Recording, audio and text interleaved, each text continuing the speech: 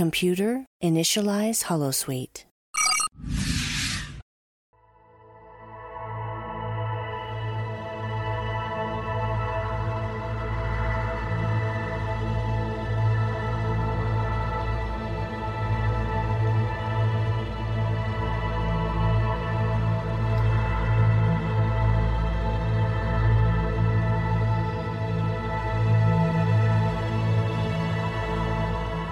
Good evening, and welcome to another episode of The Fire Caves, a Star Trek Deep Space Nine podcast.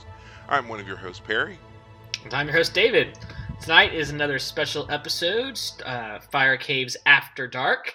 We're going to be talking about Season 3 a little bit, as we did last time, but more we're going to talk about other things, including The Expanse, Star Trek Picard, Mass Effect, all kinds of fun stuff this episode. But before we continue, you can find us on Twitter, Facebook, Spotify, Apple Podcasts, and YouTube as The Fire Caves, a Star Trek Deep Space Nine podcast. That is correct, and it is a particularly chilly night here for us in Texas, as I found out just a little bit ago. So a great time to talk about books, of course. So for those of you who've been following along, as David said, we have been making our way through the Expanse book series. We're both really big fans of the show. We're both very upset that the show ended at Season 6 when there are 9 books, and now we're basically reading to figure out what has been left, what was left out, and what has been left behind, and so forth. And hope like hell they come back and give us more of these fantastic characters and their story. So while The Expanse will be the main focus of our night, there are some other things that we'll be talking about as well. And we're going to get into all that, of course. But before we do any of that, David, how's your week been? Yeah, it's been all right. Work's been uppy downy, good, uppy downy. Works normal. The time change, man. Gosh. Yes. I keep hearing that like there are politicians out there in the ether who are ready to end this, and they'll put up the legislation and then they never follow through. I'm just like, so this could be a bipartisan win for everybody. So for as long as I can remember, this argument has come around like clockwork every year when the spring forward, fall back, comes up. Do we really need to have a time change? Is this important? And, the story goes that the reason why we started doing it in the first place was really to help out with farmers. Yeah. Because giving them that extra hour and moving the hour and everything else allowed them to work earlier at one point in the year and then later at another point in the year. But now the way that our society has changed, the way civilization has changed, really doesn't really seem to be a need to do this. Right. So yeah, the argument gets touted out. I know there are certain areas that don't observe daylight savings time. I know that there's a city in Indiana, as a matter of fact, that doesn't observe it. So, and they seem to be doing just fine. Yeah. Personally, I don't care either way, except to say, whenever we finally decide which way we're going to do this, and we're going to do it forever or we're never going to do it again, let's make sure that when that decision is made, it's after we fall back. Give me my hour back, and then we can stay that way. Yeah. I don't want to think that I've forever lost an hour at something. So, the government can take all kinds of things, but dang it if they can't take an hour of my time. Right. Don't take my hour. Maybe what we really need to do is go back to the days of early, I guess, late 17th, early 18th century, whatever, where, because there was no electricity, people used to have what was called a second rising. So you would work throughout the day during daylight hours, and then you would go to bed, and then when the sun started to really first come up, they would get up again and do indoor activities, and then go back to sleep. And so you had this like weird period in the middle of the night, basically, where your whole family was up and active again and doing things, but it was just all internal home stuff. And then you would wait until daylight hours to venture out and do your other stuff. Right. So I don't know why that seems, it's intriguing to me on one hand, but also weird on another. But whatever, Right. I get weirded out these days anyway. Like I find myself thinking about how there was a time when being home by midnight was like offensive, right? Now I'm like, what do you mean you're not home? Like where where could you possibly be? What could possibly be so interesting that At you're not midnight. home? Right, at midnight, like go home. That's where all your stuff is. Why don't you want to be there? Like I don't, Yeah. yeah. And so I see people now and they're like, "Oh, I was down on, 6th Street or Rainy Street or whatever until 3 in the morning." And I just think, why? Like, what could you have possibly been doing down there Right. at that time? But yeah, I mean, hey, speaking of which, in local news, there was a stabbing. Two people were stabbed on Rainy Street. Really? I guess that was it. I could think it was either Friday night, either last night or Thursday night. Oh And they're my they're still goodness. investigating. So, hey, yet another reason to not be out and down there Yeah. late. So, but Yeah. yeah, Jeez. there's a little bit of an uproar there. Apparently, Rainy Street has changed a lot recently. It's become a bit more hazardous to be down there. Yeah. So. Wow.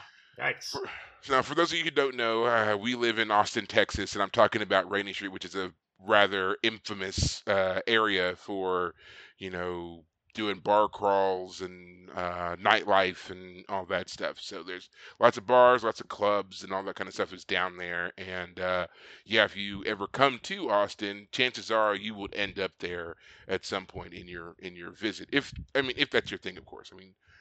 But yeah, and I had gone, I used to go, but I had never had issues. It never seemed anything other than just lively, lots of music, lots of people, whatever.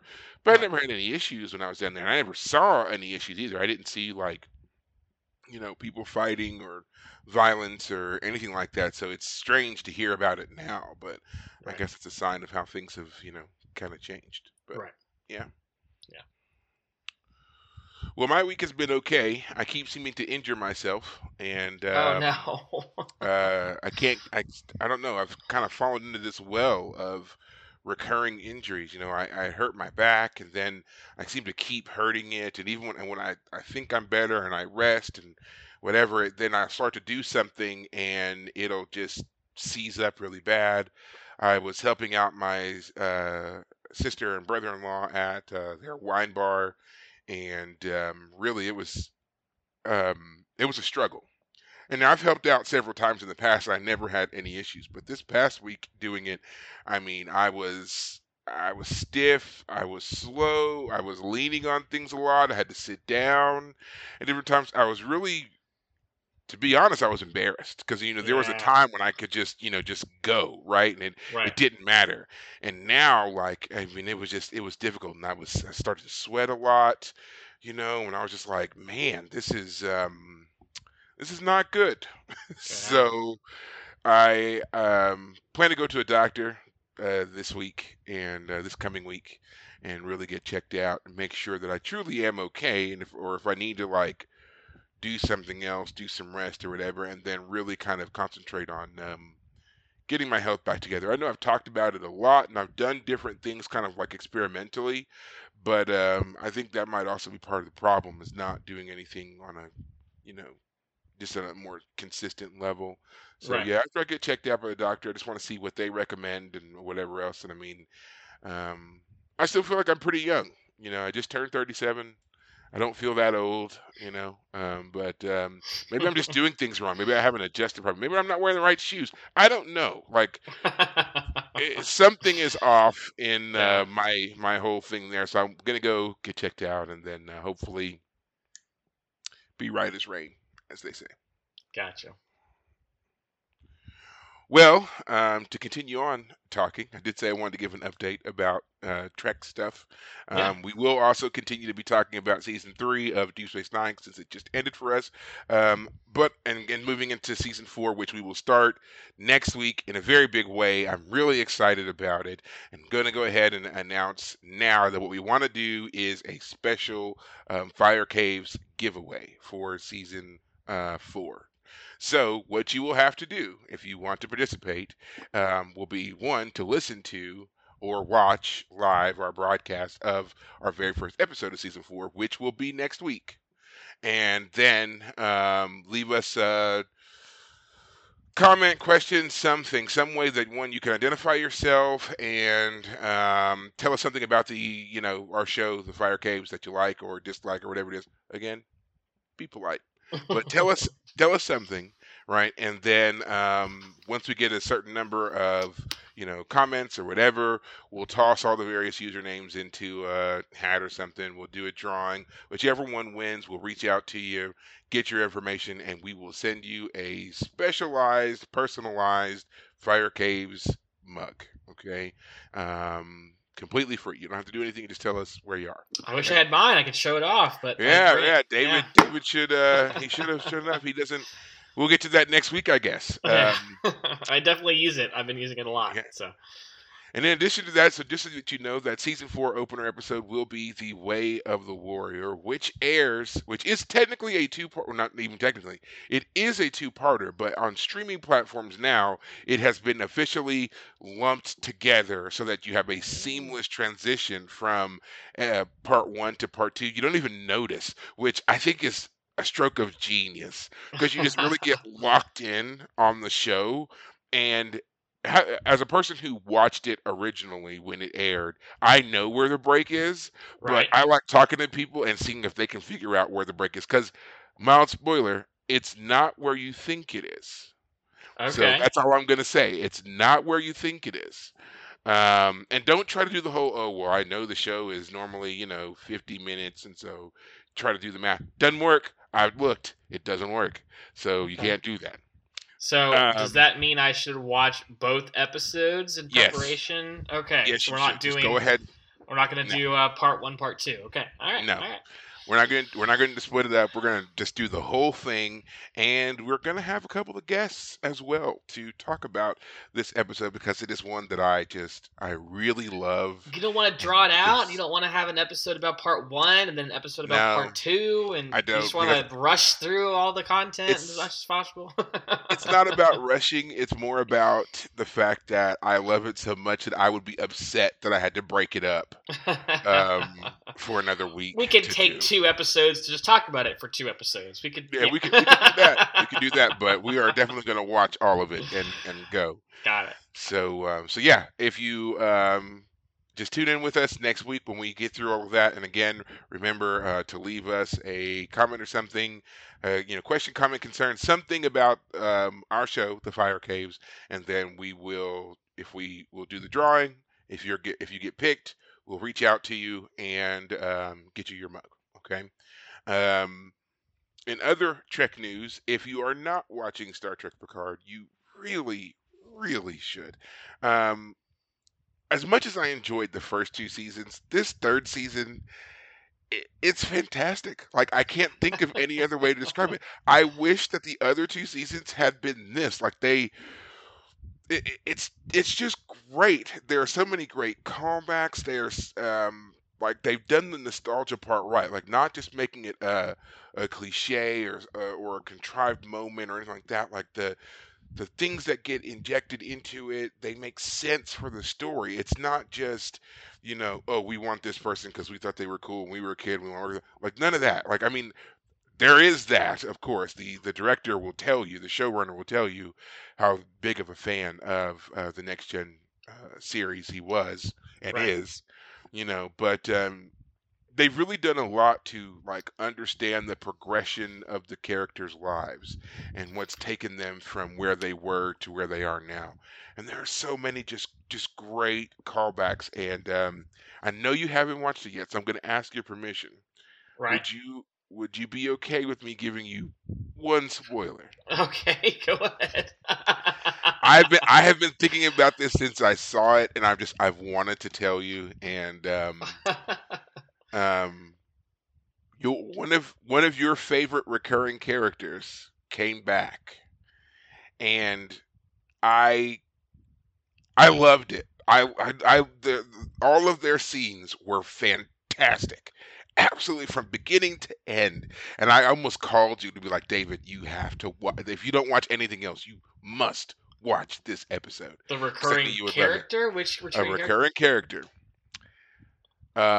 Formerly Ensign Ro Laren, now Commander Ro. Oh gosh, yes. Oh goodness.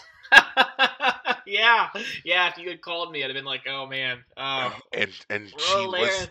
She was wonderful. Michelle Forbes was fantastic. There are little elements of um her Battlestar character I feel were evident in Well, her I mean, portrayal here. obviously, yeah. Yeah, there She's were been there, certain. done that by now. Yeah, and maybe I don't know if maybe I was just like seeing it because I want to see it, but like she did certain things in the way she spoke a couple of times. I was like, that's not that's not Roe, that's Admiral Kane, you know. So, Yeah, but she was so good. She was so fantastic, and I mean, it was a shock to see her, you know. And yeah, trust me, like the whole I work so hard to stay away from spoilers for myself, right? yeah. And so the episodes come out every Thursday, and this past Thursday, man, my Twitter was blowing up.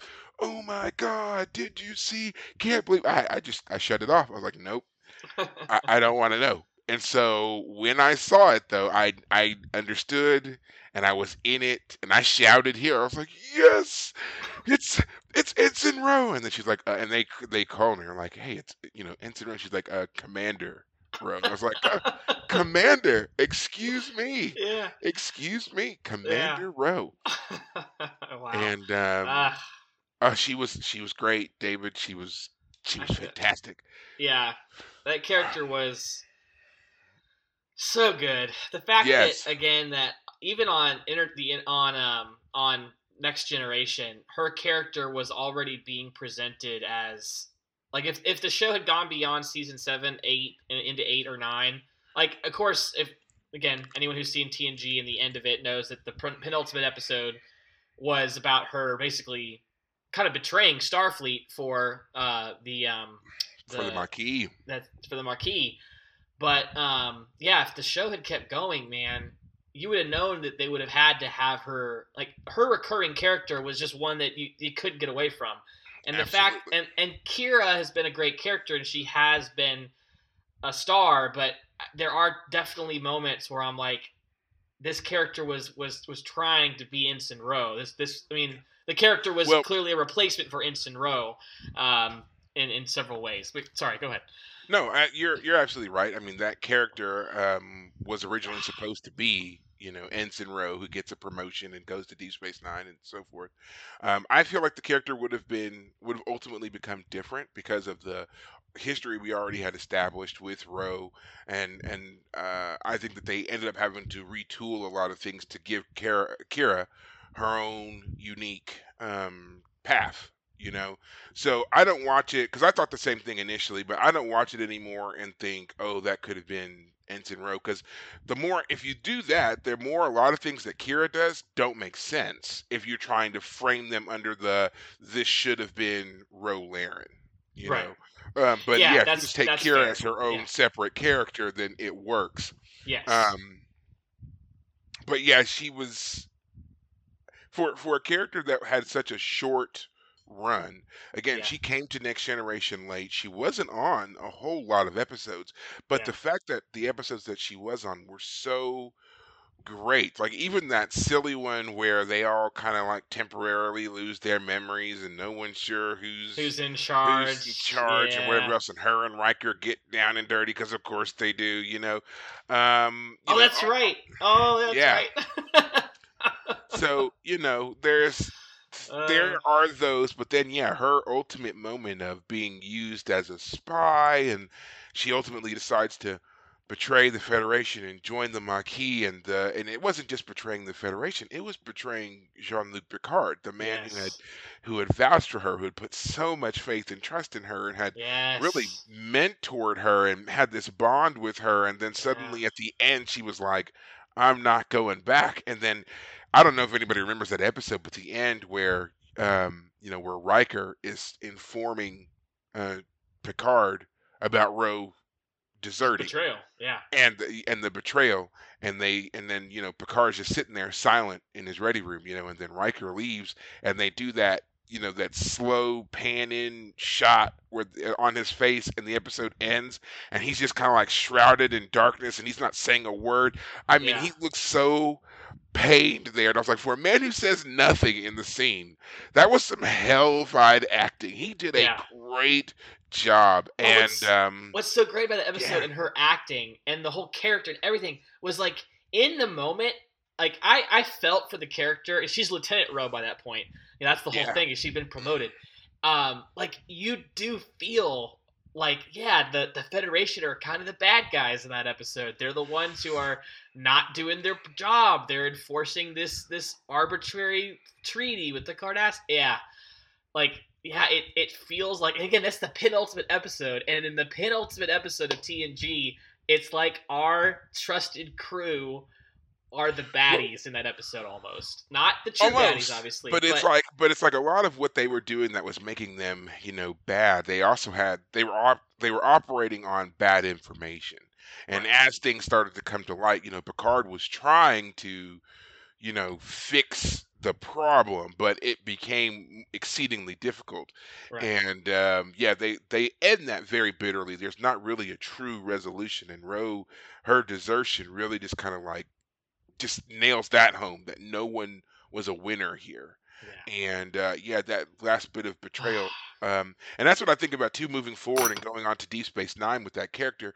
There's no way they wouldn't have been able to have that come back up, yeah, and to have, like when Picard initially showed up to pass the torch to Cisco, if Roe had been there instead of Kira, there's no way they wouldn't have had a meeting and a showdown of sorts, and it would have greatly overshadowed yes, what was going on with Cisco, only ugh, because Cisco was a new character to us. The right, relationship between Roe and Picard was old; it was right, established. We knew that grudge match was fated, right? right, So yeah, it would have definitely overshadowed, and so yeah, you kind of have to be like, it worked. What they did, it ultimately ended up working. But yeah, to see her come back and have her scenes with everybody, and they're kind of going through things, and we find out who she is and how important she's been to the story in the so meantime, far as yeah, well, right? Has and the implications of what she's been up to is great. And then, like I said, her scenes, man, I mean, she was spot on, man. Michelle Forbes has not lost a step. She was fantastic. She was yeah. absolutely fantastic. And yeah, almost caught. I was going to be like, David, just turn it on, watch it right now. Yeah, yeah, Um, with yeah. Discovery I still want ending, to catch up. y- I want to catch up on it all, but just yeah. go ahead. You should do it now. There's 5 episodes, man. They got 5 left, and then Right. it's over. Yeah. Screw season 1 and season 2. You don't need them. Watch season 3, and yeah, you can thank me later. I'll wait. I'll wait. Um, Gotcha. yeah, and with Discovery ending, Strange New Worlds is slated to come back soon. They haven't really given an official date for that. And then of course we have Lower Decks and Prodigy also in the works. But yeah, I'm hoping that they kind of do what they had initially set out to do, which was you should have been able to transition from one show to the next. As one show ends, another one's new season begins. But now Discovery will be leaving a void there for us when its run is over with the fifth and final season, and then we'll have the other shows. So I don't know. There's all kinds of talk about spin-offs from the Picard series. Who's going to do what, whatever. But um, I hope they do something and they keep the writing team, because they have nailed it. They've absolutely nailed it in this third season, and I couldn't be happier with what I'm Right. seeing. Yeah. Gotcha. So, but all of that to say, we are now here to talk about not just Trek stuff, but also The Expanse, and Yeah. we've been kind of teeing this up a bit throughout our other episodes, and we are on the third book of the Expanse series, which is called Abaddon's Gate. Abaddon's Gate. Got my Woohoo. copy here. Now, as I was telling David a little bit ago, as much as I tried, I have not quite finished it. I'm almost done, but we're still going to talk about it anyway, because there's a lot in here, Mhm. and I wanted to ask you about a lot of different things that I was reading in this book as well, and just wanted to say first, my opinion of the book has changed. I know when we first started talking about it, I had said that I was finding it difficult to read this Mhm. one. I don't know if you remember that or not. Yeah. Um, But as I got into it, I think this book may end up being my favorite book. Oh, It's got a okay. lot of great things in here Sure. that we're going to touch on, of course. But I want to turn it over to you for a bit there because I've been rambling here. Oh, okay. Yeah, what do you think of this book, Um, Abaddon's Gate? well, I would say that of them so far, it is not my favorite of the three. Not that I dislike it. I'm not saying it's like fallen out of favor. Um, the way I would talk about it is first off, book one is just two characters. It's Holden and Miller, and so we're getting a lot of the content of the story from their perspective. And about halfway through, their stories meet up, and then we get to the rest of the book. Starting in book two, we start getting Holden. Miller is no longer one of their characters. Again, spoilers, he has died by the end of book one. Sorry for anyone who didn't know that, but we get other characters taking the place of point of view characters, and that helps. The writing is fantastic, I have to say, and I'll explain a little more about this in a moment. But I just want to say the writing is fantastic, and the characterization of each character is fantastic. Every character feels unique. Avasarala is a perfect example. Yes. You love her. She is our grouchy, lovable old lady. And then in this book we have Bull. He's the hard-nosed guy who gets things done. We have Prax, who was the shy, introverted, kind of awkward father who was, in a crisis, traumatic situation. We have Anna, who is a, she's pastor. A Methodist pastor. Yeah, don't get me started on that. But anyway, so the characters are always totally unique, and the characterizations are fantastic. But I do feel that because we have multiple point of view characters, and because they sometimes are very different, Prax is not a point of view character in book three. He's not even really there at all. That does mean that some of the continuity of the story is a little bit. I mean, it's not how do I put it? You get Holden's perspective, but it's not as often. And usually in book three, the horror element, the sci-fi horror element takes a back seat for the planetary conflicts between Mars, Earth, and the Belt in this story. Now, based around the fact that they are still dealing with the protomolecule, but a lot of the fun sci-fi horror elements are taking a back seat. Instead, we're getting the inner politics, which is also fun. Don't get me wrong. Again, I'm not saying I don't like this book, but I guess the proto-molecule is the sci-fi element that gets thrown in, and you only get to see it about partway through book one before it really gets introduced. It was a murder mystery in book one that they're trying to solve, basically. In this one, everyone's just kind of confused. What's happening? Why are things happening? And then people are freaking out, and they're all just trying to solve the situation. And so, let me put it this way. I've said it before, I'll say it again. I like the show version of events better because I feel the show was their second attempt to get the plot right. Not that they did it wrong the first time, but they got to edit it down, make changes. Yeah. And for me, I think it just means that the show was able to work out some kinks. Again, not that I don't like the book. I'm not saying I don't like the book. I do like the book. But let me put it this way. In this book 3 is only about 6 or 7 episodes of the TV show, whereas book 1 was all of season 1 and the first half of season 2. So in this one, they condensed a lot of stuff down, and I feel like that in a lot of places worked. There are some places where I don't think it worked, and I can talk more about that. But yeah, I like it. I mean, it's one of those things. It's like, how do you pick your favorite child? Like, that's not a thing. It's easy. It's easy. Just have one. You don't have to worry about it. Exactly. And as a quick comparison, I just want to point out that the other book I've been reading. So I finished book 3 a little while back, and then this week I started reading The Peripheral, which is a book that has also been made into a TV show that's on Amazon Prime, which I have not yet watched. I want to watch it. This book is also a sci-fi book. It's set in the near future, and there's time stuff going on, and there are two characters that we're getting point of views on, and it always switches between each chapter whose character we're following. This book did not do nearly as good a job introducing the characters and the world building as The Expanse did.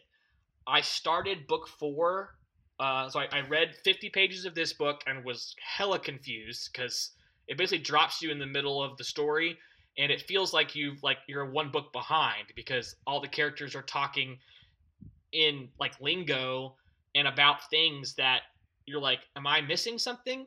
That's never a problem with The Expanse. I read the first 50 pages of The Expanse book 4 while I was waiting for my oil change, and it was great.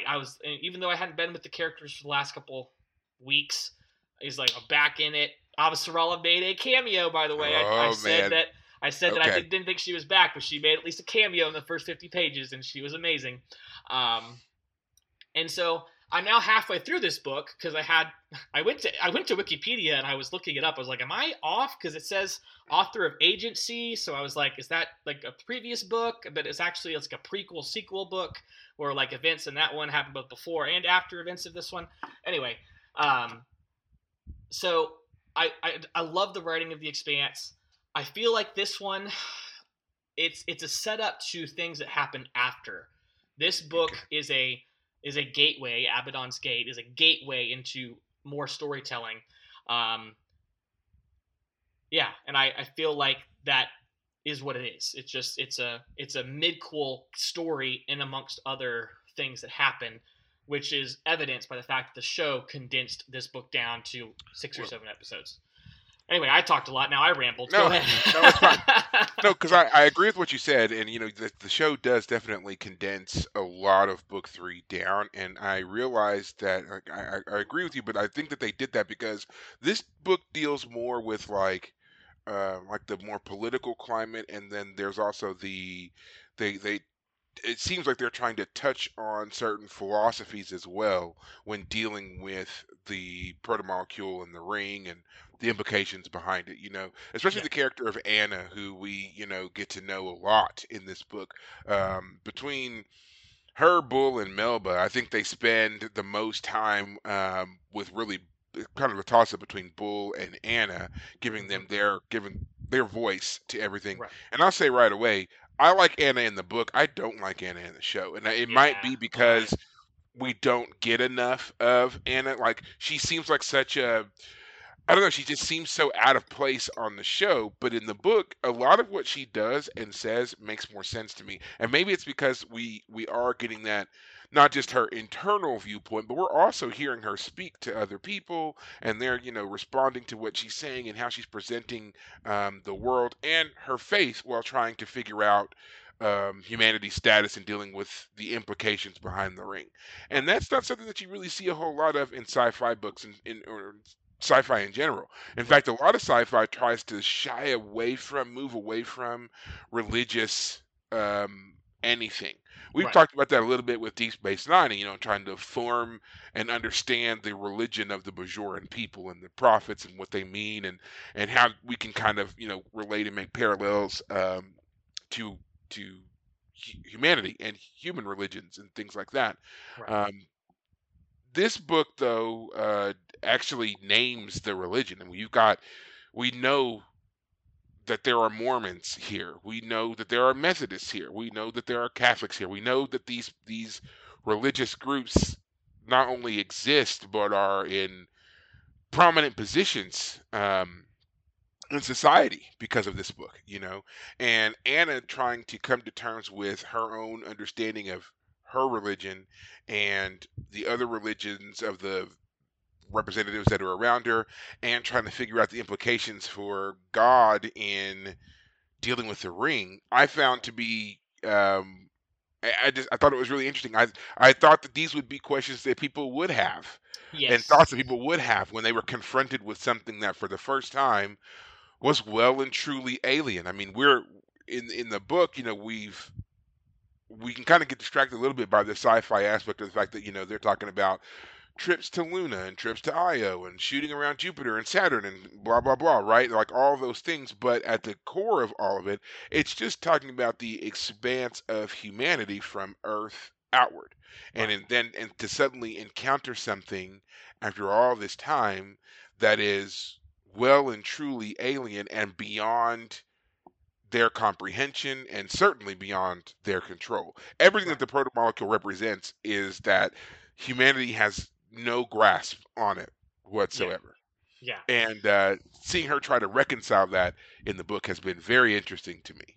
Yeah, they definitely do a better job of that in the book. In the show, I mean, the character is introduced in season 3, but in the show, season 3 starts halfway through the book 2. So her character is introduced as knowing the president of Earth or the prime minister of the UN or whatever they call him. Secretary General.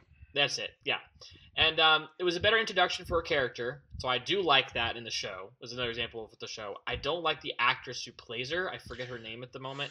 Yeah, I think I think that might be part of my issue with her too, because I know that when they revealed the character and that actress came out Yeah. as Anna, I was like, ah, that was Yeah. my first reaction. Like, I don't like Yeah, I her. remember her on Lost, and I just it's when someone comes off as very moralistic, it can just rub you the wrong way, and the character just comes off as I'm on the high ground all the time, and I don't know, it just rubs you the wrong way. And the character in the book just works better. She does ask those big questions about what would it mean for your religious beliefs if you realize that aliens existed and they existed long before and all that. Great questions to ask. Yeah. The Interesting to actress's ask. name, side note, actress's name is Elizabeth Mitchell. Um, Now, I have not seen her in a while. I Mhm. didn't really watch Lost. I do remember when she was on that show, but like Right. very briefly. I didn't like Lost, so it didn't Yeah. register for me at Lost. first. I watched Lost like 6 or 7 years ago. Way after it had ended, of course, and I had already known by that point that the show had ended on bad notes, and I definitely agree with that. But during the first several seasons, the first few seasons, when they were just, it's J.J. Abrams' problem, his mystery box theory of storytelling. You have a mystery box, but you don't ever answer the question about what's in the box. And when you have to start answering those questions, he doesn't have anything in the box. He doesn't think it through. He just Yeah. Anyway, but getting back to the Expanse, when we were first talking about this book, I mean, you had said you weren't quite into it as much. I said that I think there are three. There's the character. Bull comes off as a character who is just kind of resigned to his kind of duty. Oh, I was put on the station to be security, but I was demoted, and I'm just having to he's having to do the work, but he's not like driven by some question. There's not that inner question that's like driving his personality. He's not trying to find something out about himself. He's not rah. He's a guy who's there, who's having to do a job, and he's the character who we see events from. And okay, fine. And then Melba in the book, I mean, again, there's some things about the show that I like better, but there's things about the book I like better about her character. But there's still the problem of this character is super like internal. She like hates herself, and she hates her yeah. dad, and she hates the world, and she hates Holden, but she doesn't, and she kind of just by the end she just changes. And I So can understand why she changes, but yeah. right.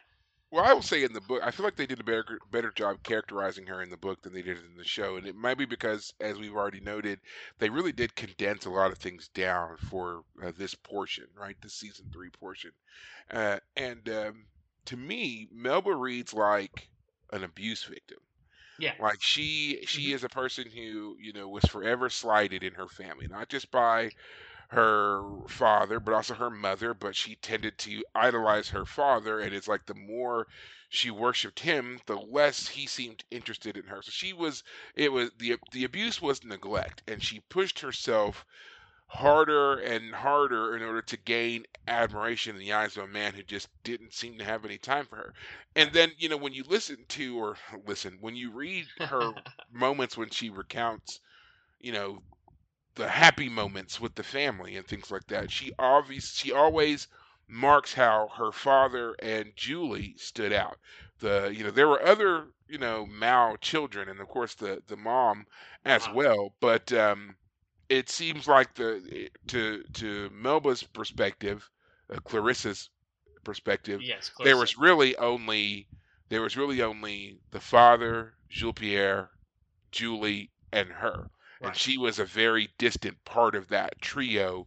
And Right. as much as she tried, she could never get there. And then she kind of like warps and twists herself after her father's downfall, Right. feeling like this will be the thing that gets him to finally look at her. And she really just kind of, you know, kills herself, gives herself up entirely in this quest of revenge, and develops a real psychopathy behind it, and Right. she's altered her body. She's definitely internalized a lot of things and really just changed entirely in order to perform this one act. And I would say that it drives her insane. There's the whole, the scene in the book where she has made it onto the Rocinante, and she's attacking Naomi, and Anna comes in at the last moment and saves Naomi there.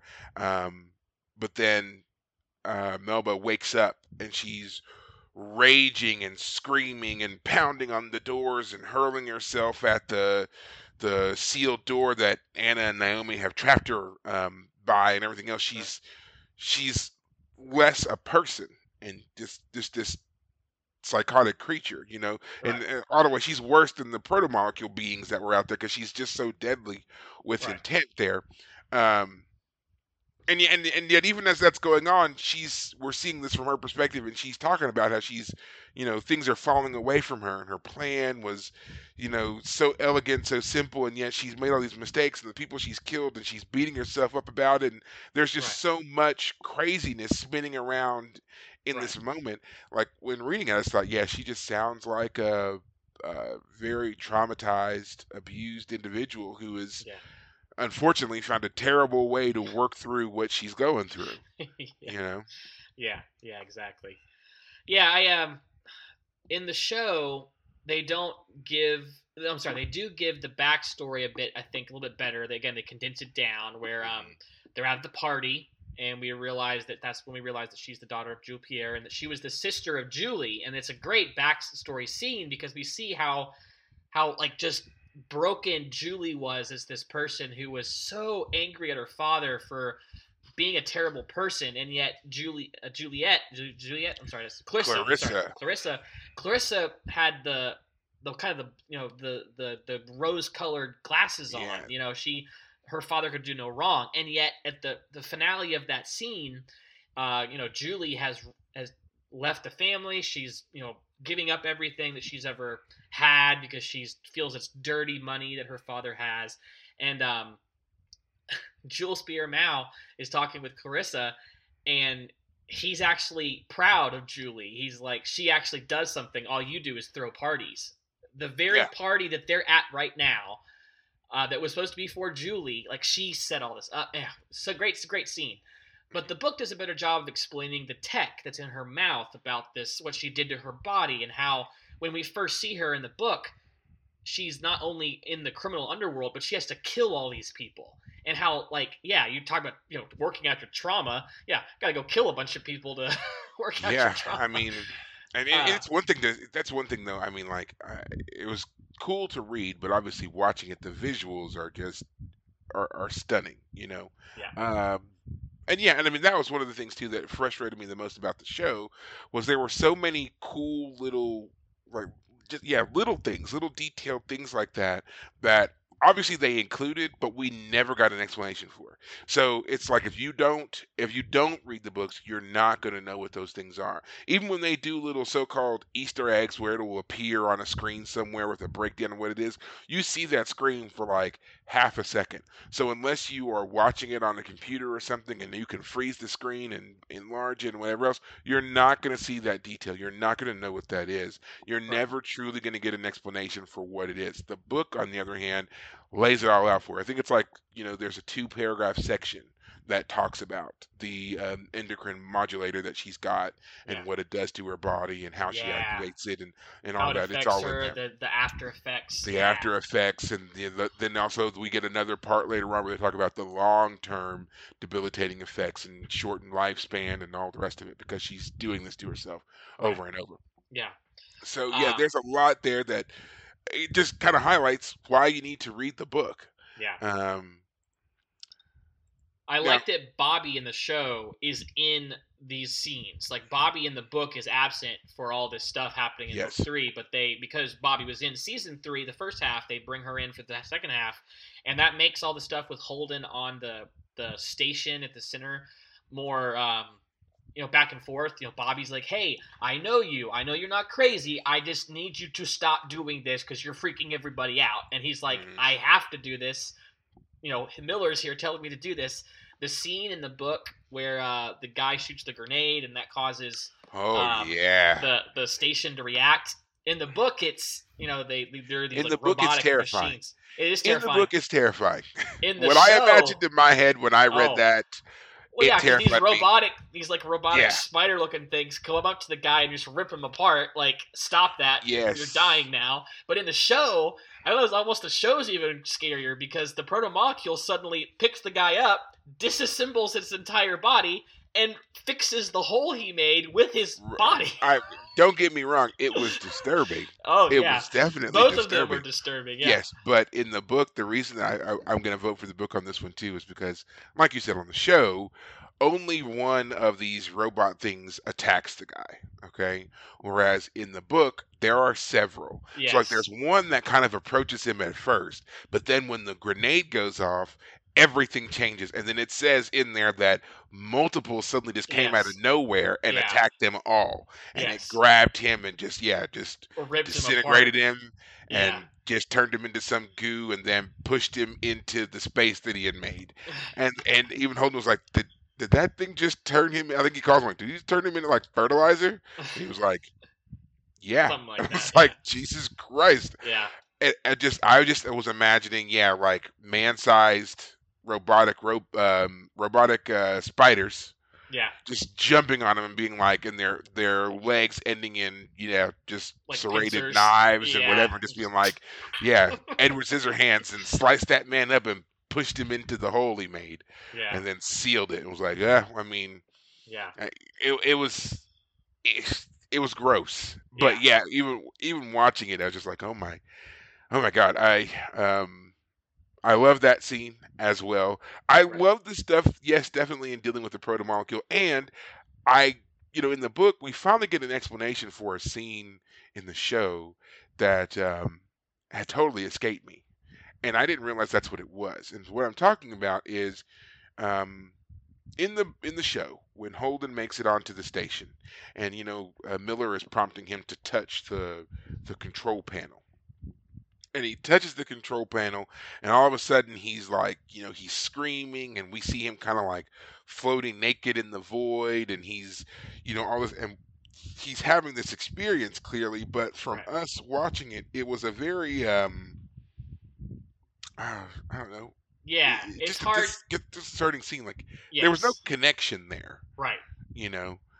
but in the book, when they Yes. tell you what it is that he's seeing and Right. experiencing, and Yes. and the reason he comes out of that with such an intense, fear, Right. it all made so much sense. I was like, man, they Yes. really should like redo this scene because Yes. it sounds amazing. Yeah, I totally agree that one of the books I've read about storytelling, in a book, you can get the character's internal experience, but when you're watching a character on a screen, it is extremely difficult to show the experience of the internal.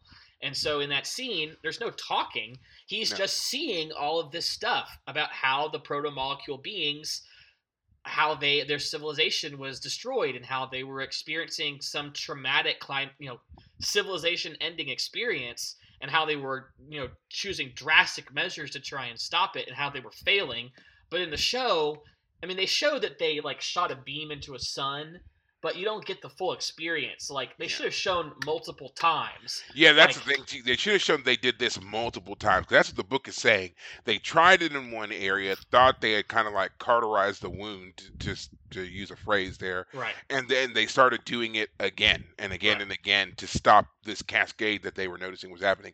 And that's the right. other thing too. It is a they, because we are now clued into the fact that this is not a civilization of individuals. They kind of exist in like a hive mind, collective type, which, Yeah. as a Star Trek fan, anytime I hear hive mind, collective, The whatever, I'm Borg. always going to think of the Borg, and it just, I know that it's fake. I know, it's, sci-fi, whatever, but just thinking about it for a brief second, and even giving it the remotest plausibility, it creeps me out. The thought of a loss of all individuality creeps me out. So Yeah. when I hear it, I'm just like, I don't want to deal with whatever that is. And Right. then, they're telling you the greater implications of um, what Eros was before it was trapped in, Jupiter's gravity well, or whatever it was, for Mhm. 2 billion years, and Yeah. how it was sent out to do this thing all these times ago, Right. and that kind of seems to be their modus operandi. They like doing this. They open these gates and they send these probes through, and they just kind of see what happens on the other side, Right. and start or end civilizations or whatever it is.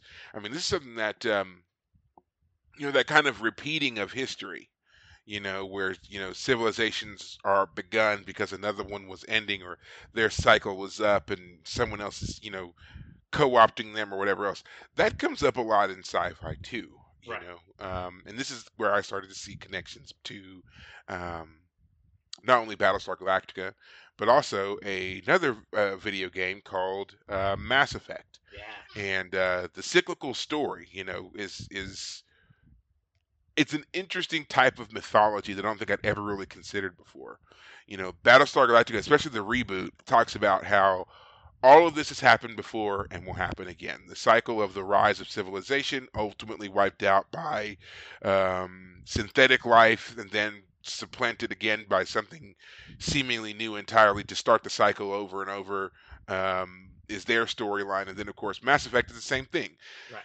Societies rise up to a certain level of technological advancement before something happens that causes them to be kind of, either wiped out or brought back down to, Stonehenge level Right. at best, Right. and the cycle continues. So, I want to talk about those, of course, because, we've both watched Battlestar Galactica, and, knowing that, and then watching The Expanse, and we're talking about kind of the similar thing here.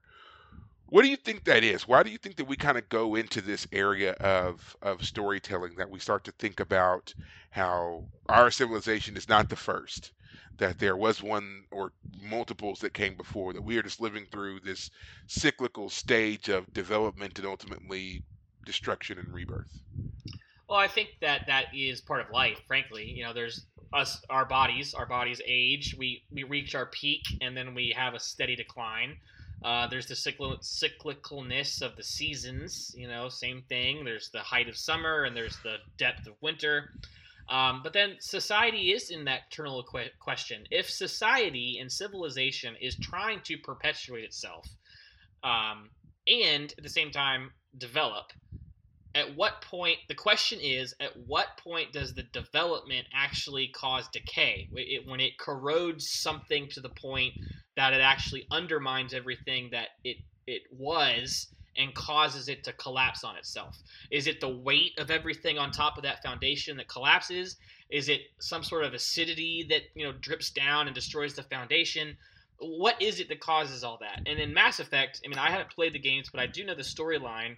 The idea there is that there are these beings outside of space, the edges of the universe, that once you reach the edge of the universe or the galaxy or wherever, they come in and they destroy all life and reset it, basically. They're this Yeah. organic synthetic They're hybrid. called, they're called the Reapers, and, Yes. yeah, that's essentially it. They have ultimate control over this base technology that is existing in all of the other, um, alien races, Right. and because these races then build their societies off of the technological advances they make from this kind of ancestral technology, it ultimately renders them incapable of defeating the Reapers when they come. It Right. also triggers the Reapers because once you reach a certain point and your development reaches a certain point, they now know that you have the capability to be basically a resource for them to consume. So Right. that's what invites them in, and the cycle seems to be every 50,000 years or so, give or take. And yeah, there are some survivors from the previous cycle who during the previous cycle they weren't as advanced, so they were left alone by the Reapers. And now here they come. Now they've gotten their chance to kind of come up in the galaxy. Now it's their turn to fight the Reapers. And yeah, we've got Commander Shepard leading his team, trying to figure out a way to stop this reaping of civilization as we know it. Right. Yeah. But again, it says that story, it comes up a lot in humanity, in mythology. There are a lot of different cultures that have a story of this type of rise of a civilization, then the cataclysmic fall, and then the rebirth, right? Right. And I always wonder why so many cultures share such a similar story, across the world. Especially considering that for a lot of them, these are ancient stories, and they come from times when knowledge of other areas of the world didn't didn't exist. Right. So it always strikes me as bizarre that there are so many of these stories with so many similarities that it's almost like it just makes me wonder sometimes, like, what happened, because it almost makes you feel like you can pinpoint a moment where there was a collective sharing for us of these of an event, and then it kind of goes from there. And I know that there was, I don't know if anybody's familiar with Carl Jung, but he talks about a collective unconsciousness in his work through psychiatry and psychology, and talks about why we have certain archetypes that are universal, and it does stem from this collective unconsciousness of a shared experience in humanity. And so I always just wonder, like, if that's what these stories kind of pick up on and are maybe unintentionally using and giving us a framework for storytelling as well. Well, I mean, the biblical Christian answer to that would be the story of Noah and the flood. That the story of Noah and the flood is that the ancient world, whatever that was, got to such a point that they were just so evil that God was like, okay, I'm gonna kill all of them in one cataclysmic event, and only save Noah and his 7 family members and 2 of the animals, which, if you go to Answers in Genesis, which is a Christian organization that explains how that could have physically happened, they say that you're not talking about like every breed of dog. You're talking about a canine and a canine pair, and then from all canines came all the other canines, stuff like that. But anyway, just that would be the Christian answer to that. What is the collective experience? The flood would be the collective experience, according to the Christian and Jewish tradition. Yeah.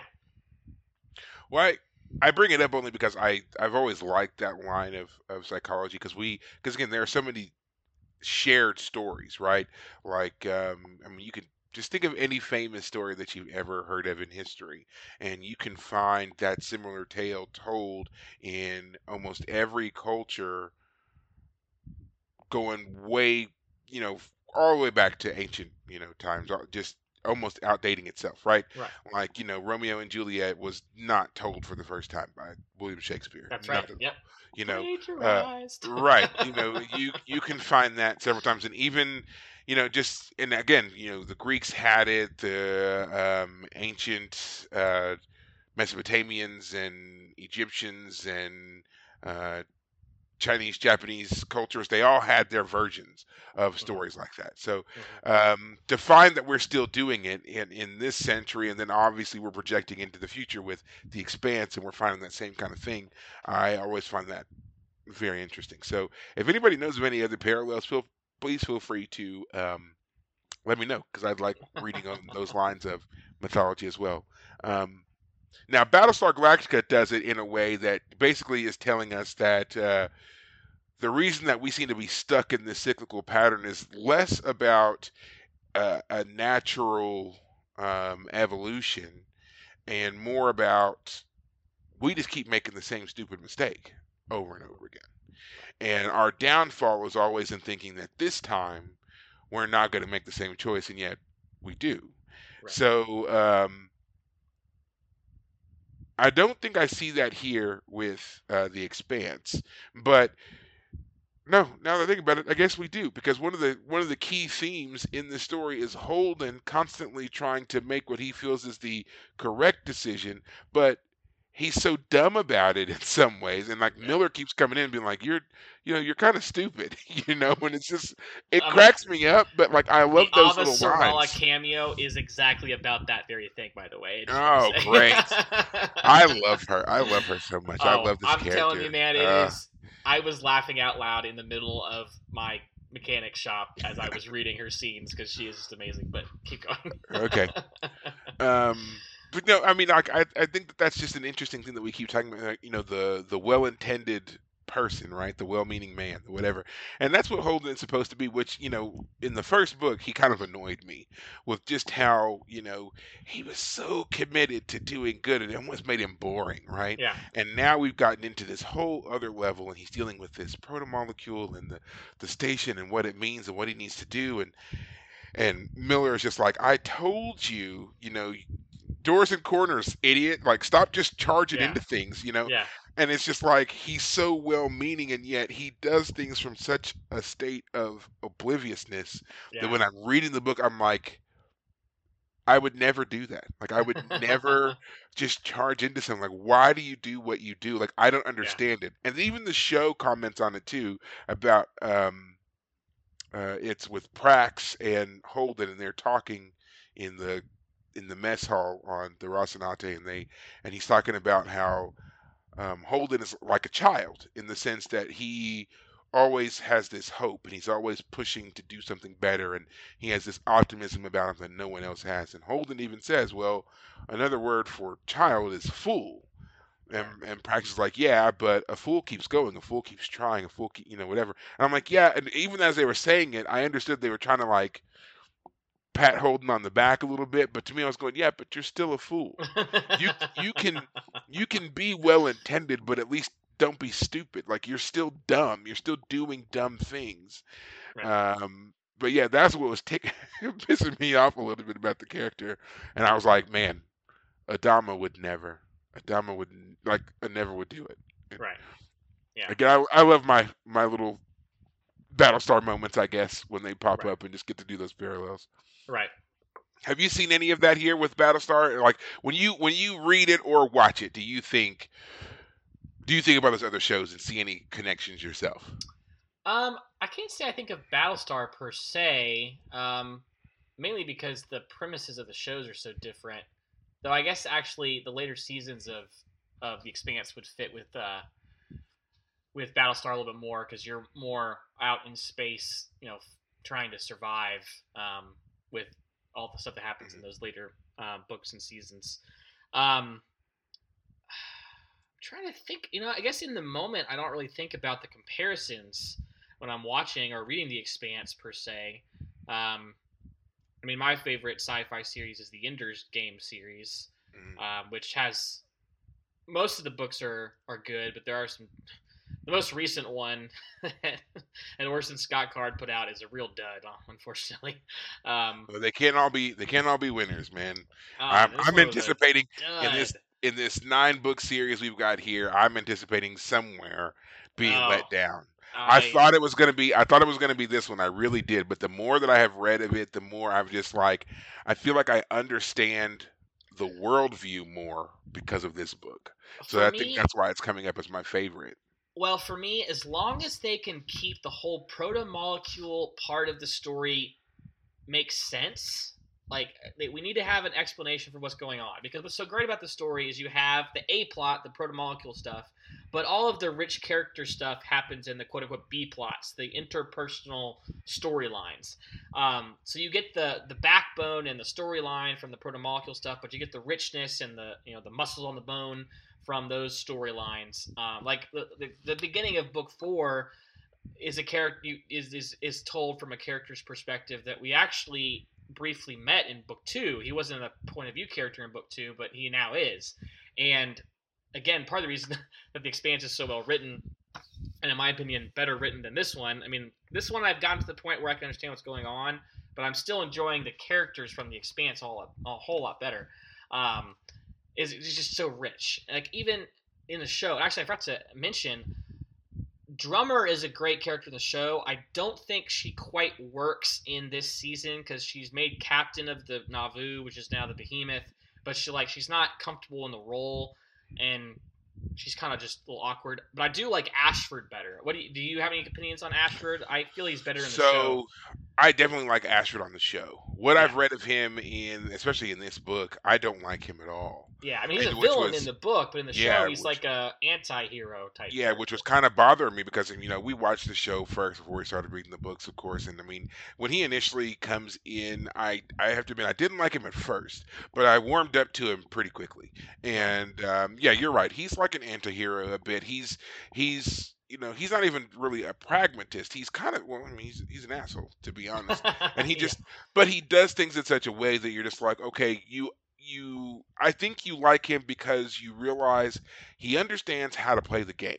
He's not just belter for the belt, everything belter, whatever. Yes. He recognizes that, like, while he does want the right, he wants the belt to succeed. He wants them to have their sovereignty, but he understands they're never going to get it just by being brutal thugs out in space. Right. And so they have to play this other game, and he's skilled at it. Yes. And that's who he comes across on the show. In the book, he's incompetent. Yeah, that's the best word for him. He is totally incompetent. And probably the best thing is when they mutinied and removed him, Right. And then on the show, Drummer is, I guess she is Bull and Pa put together. Yes. Yeah. And in the book, though, I like those two characters separately. Yes. Pa was a great understand. Character. I miss her as in the show. Yeah. Yeah, I understand why they, kind of smashed them together.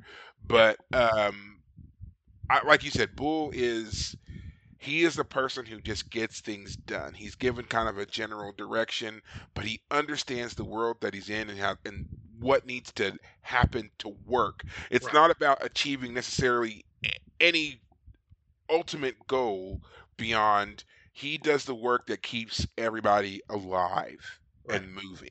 And then Pa is there kind of to take it that next step. Okay, she's helped him to kind of get things stable. Now she is kind of, the one to direct that course of the next bit of action and kind of push Ashford to make a decision up until the mutiny, of course. And so, when they combine those two characters and kind of just make her, make Drummer is, she knows what to do to keep everybody alive, but then she also knows that next step too. She's adept at both. Right. So I get it. But yeah, I do miss Pa as well. She's very cold, but not that. I also want to say it's a cliched coldness that they give whenever they try to see, they do a woman character and they're like, oh, she's really intelligent, so she must be a cold fish. No, there's not that. She's smart. She's precise. She obviously knows her people well, and I think she works well when the proper respect is shown her, and that's why her and Bull eventually start to work out so well together. Because they don't cross that line with each other. They now understand each other's boundaries and work well. Right. So. Yeah. But yeah. Now I love Drummer though. I think Drummer's a great character. Yeah. I loved watching her on scene. Kara G does a great job. Yeah, it's just in the show in this season, like she's supposed to be the captain of the Behemoth, and then Ashford arrives and he's basically. He wants to be the captain, and so he basically starts not so subtly, kind of conflicting undermining with her. He has his men on the bridge. He can tell them what to do, and they obey him. And it's great conflict, but she always comes off as weak because she never does a good job of really standing up to him and like asserting her position. He's really great because he's always able to successfully undermine her, which makes him a fun character. But it means that the character of Drummer, unfortunately, like she really starts to shine. I feel in the next couple seasons Yeah, when she, yeah, you're right, and I think that like I think this is where I would say that they made a mistake on the show, and only because in the book the reason that Ashford is brought in is because the obvious choice to be captain was Bull. But Bull doesn't get it because he's an Earther, and this is a yeah, belter ship, belter yeah, station, and no one was going to take orders from some Earther on a belter ship. right, So they needed somebody with more experience and authority to lead it, and there's no explanation for why Pa isn't given the role, but Ashford is there as the more senior male leader, whatever, right? right, So then on the show, none of that would work here because Drummer is a belter. She is the belter. yeah, She's the one that kind of legitimizes Fred Johnson when she comes to work yes, for him. mm-hmm. So for her to suddenly be on the behemoth with Ashford, it's like, why wouldn't she be the captain? And Right, then him undermining her makes it seem like he's only doing it because while she may be a belter, she's a belter woman who right, works for Fred Johnson. So we right, don't know what she's up to, and that's where the undermining comes. Oh, she's just some woman. She's just and I didn't like that, considering the fact that throughout everything of the show up to this point, the women have been equal or better than a lot of the men. There was no reason to do this kind of backward undermining of Drummer here. I wish they had made another reason for Ashford to be there. Maybe just say it out loud, like, it made or not Drummer, but Ashford. Um, Well, I didn't have a problem with Ashford trying to take command. I liked the conflict, and I liked that he was competent in his competency in undermining her, but also sucking up to her enough that he was making he smoothed the way. I just don't like the fact that Drummer, like for example, when the ships also are forced to stop in the ring, and they get trapped by that tractor trailer thing. mhm. Like she's in that room because she's having a pity party. It's like Yeah, and she turned off her phone thing, and it's like her you're the hand terminal. captain. Yeah, Like if he is so good at undermining you that you're actually running away to go pout, then he's won the game. Like right. that's my problem with the character in that moment. I just wish she had done a better the character the authors or the showrunners at that point had given us a better reason for that event. Why is Drummer? Why is she in charge? How is she holding up to Ashford better? Because I like Ashford in the show a lot. Like I like his explanation. I mean, it's the Hmm. same explanation in the book for why they're going to try and destroy the ring. They think that the ring is going to, destroy Earth. So, we got to take it out before it destroys Earth. This is a noble sacrifice. In the book, he comes off as insane, but in the Yeah, show, they do a better job of making him seem rational, which is more fun. I'd rather have someone be rational in their making a decision than just be, I'm losing my mind and I'm just going to blow everything up because I'm insane. I just like the show at times which taking a second hit at the yeah, go ahead. which Sorry. is it's I know I was just gonna say it's odd that we get that characterization in the show and not the book, because typically in the books, up to a point, you can identify with your villain. There's always supposed to become a point where you're like, okay, uh, you had me and then you lost me, right? And that's why you're the villain, because it was kind of the same for everybody. We didn't know you were the villain until you said something or you did something and truly revealed yourself. Right. Whereas on the show, he, like I said, he knows how to play the game. He makes sense consistently, so it doesn't throw us off. And I think that's why there was kind of that rewrite on him on being our villain here and becoming more that anti-hero who eventually works with Drummer, who obviously we like. And I think that also had a lot to do with it too. I think the response to Drummer um, on the show Mhm. had them change certain things as they were moving from season to season, Right.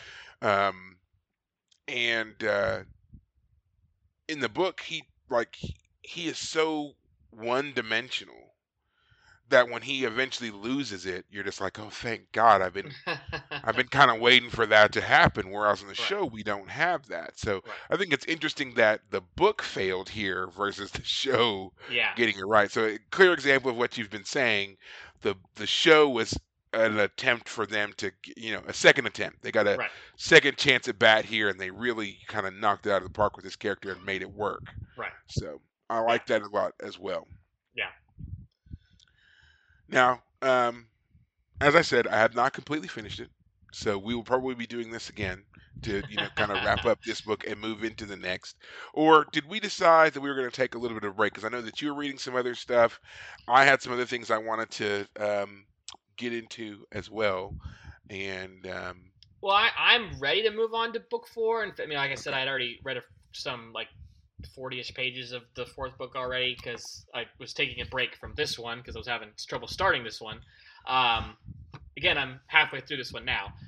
okay, But if you have something else to read, I have other things I'm reading. In fact, I don't know if we talked about this yet for anybody, but you and I are a big fan of The Count of Monte Cristo.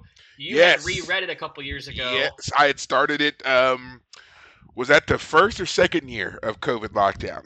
I I think don't it even was year remember. 1, and I have a copy of it, and I started reading it, but then I got distracted and didn't read it again because I read the abridged version back in middle school, and I remember Uh, loving it.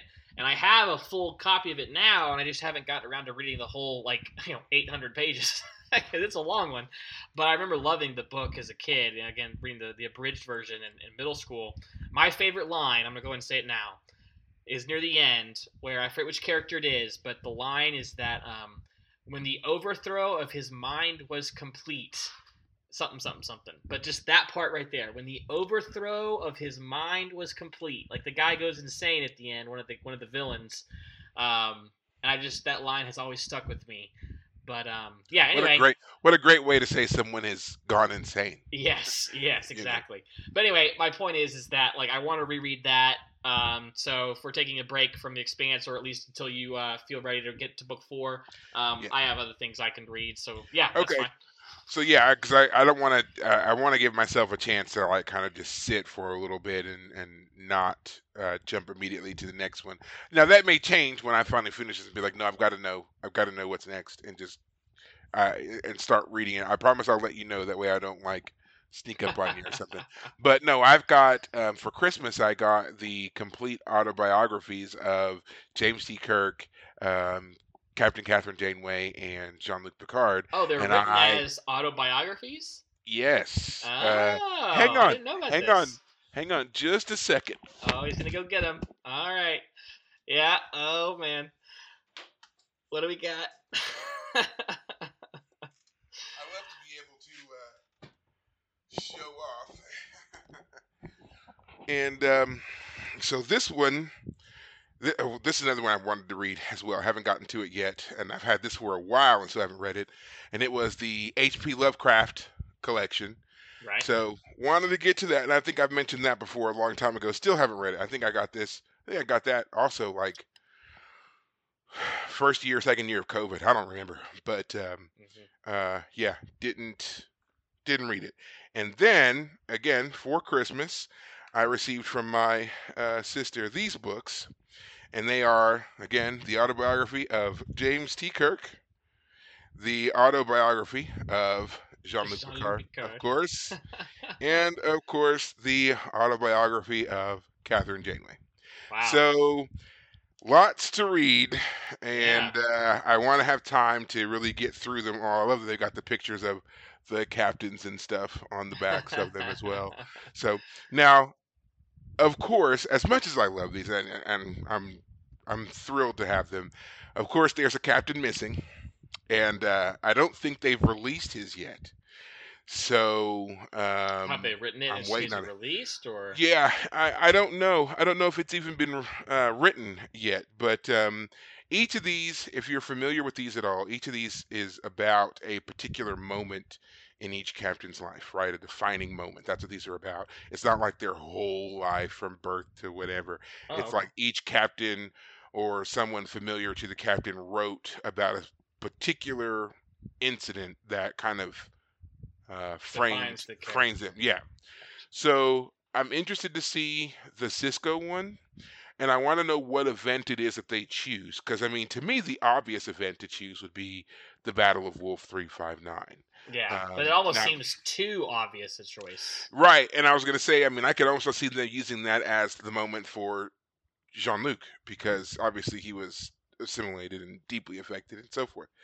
Um, so I want to know what it is they're going to use for Cisco, and Haven't seen anything on it yet. So if anyone sees it, knows where it is, let me know because I need to get that one to complete the set.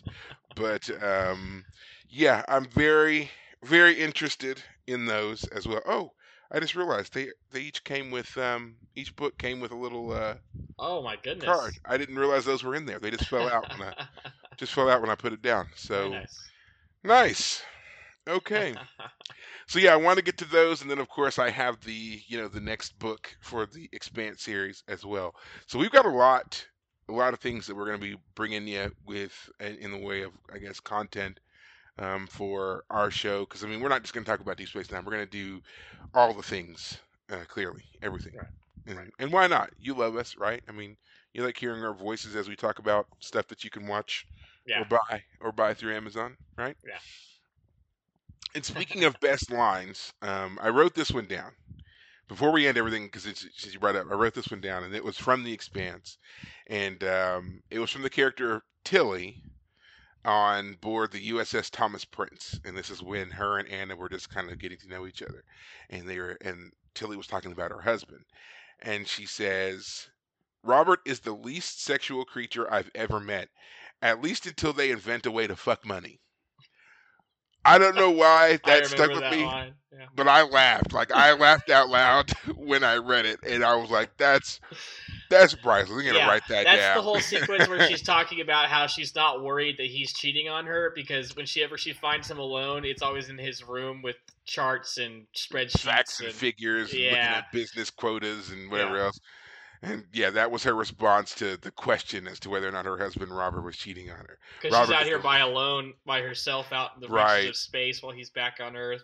Oh And man. she's like, "Yeah, Robert is the least sexual creature I've ever met, at least until they invent a way to fuck money."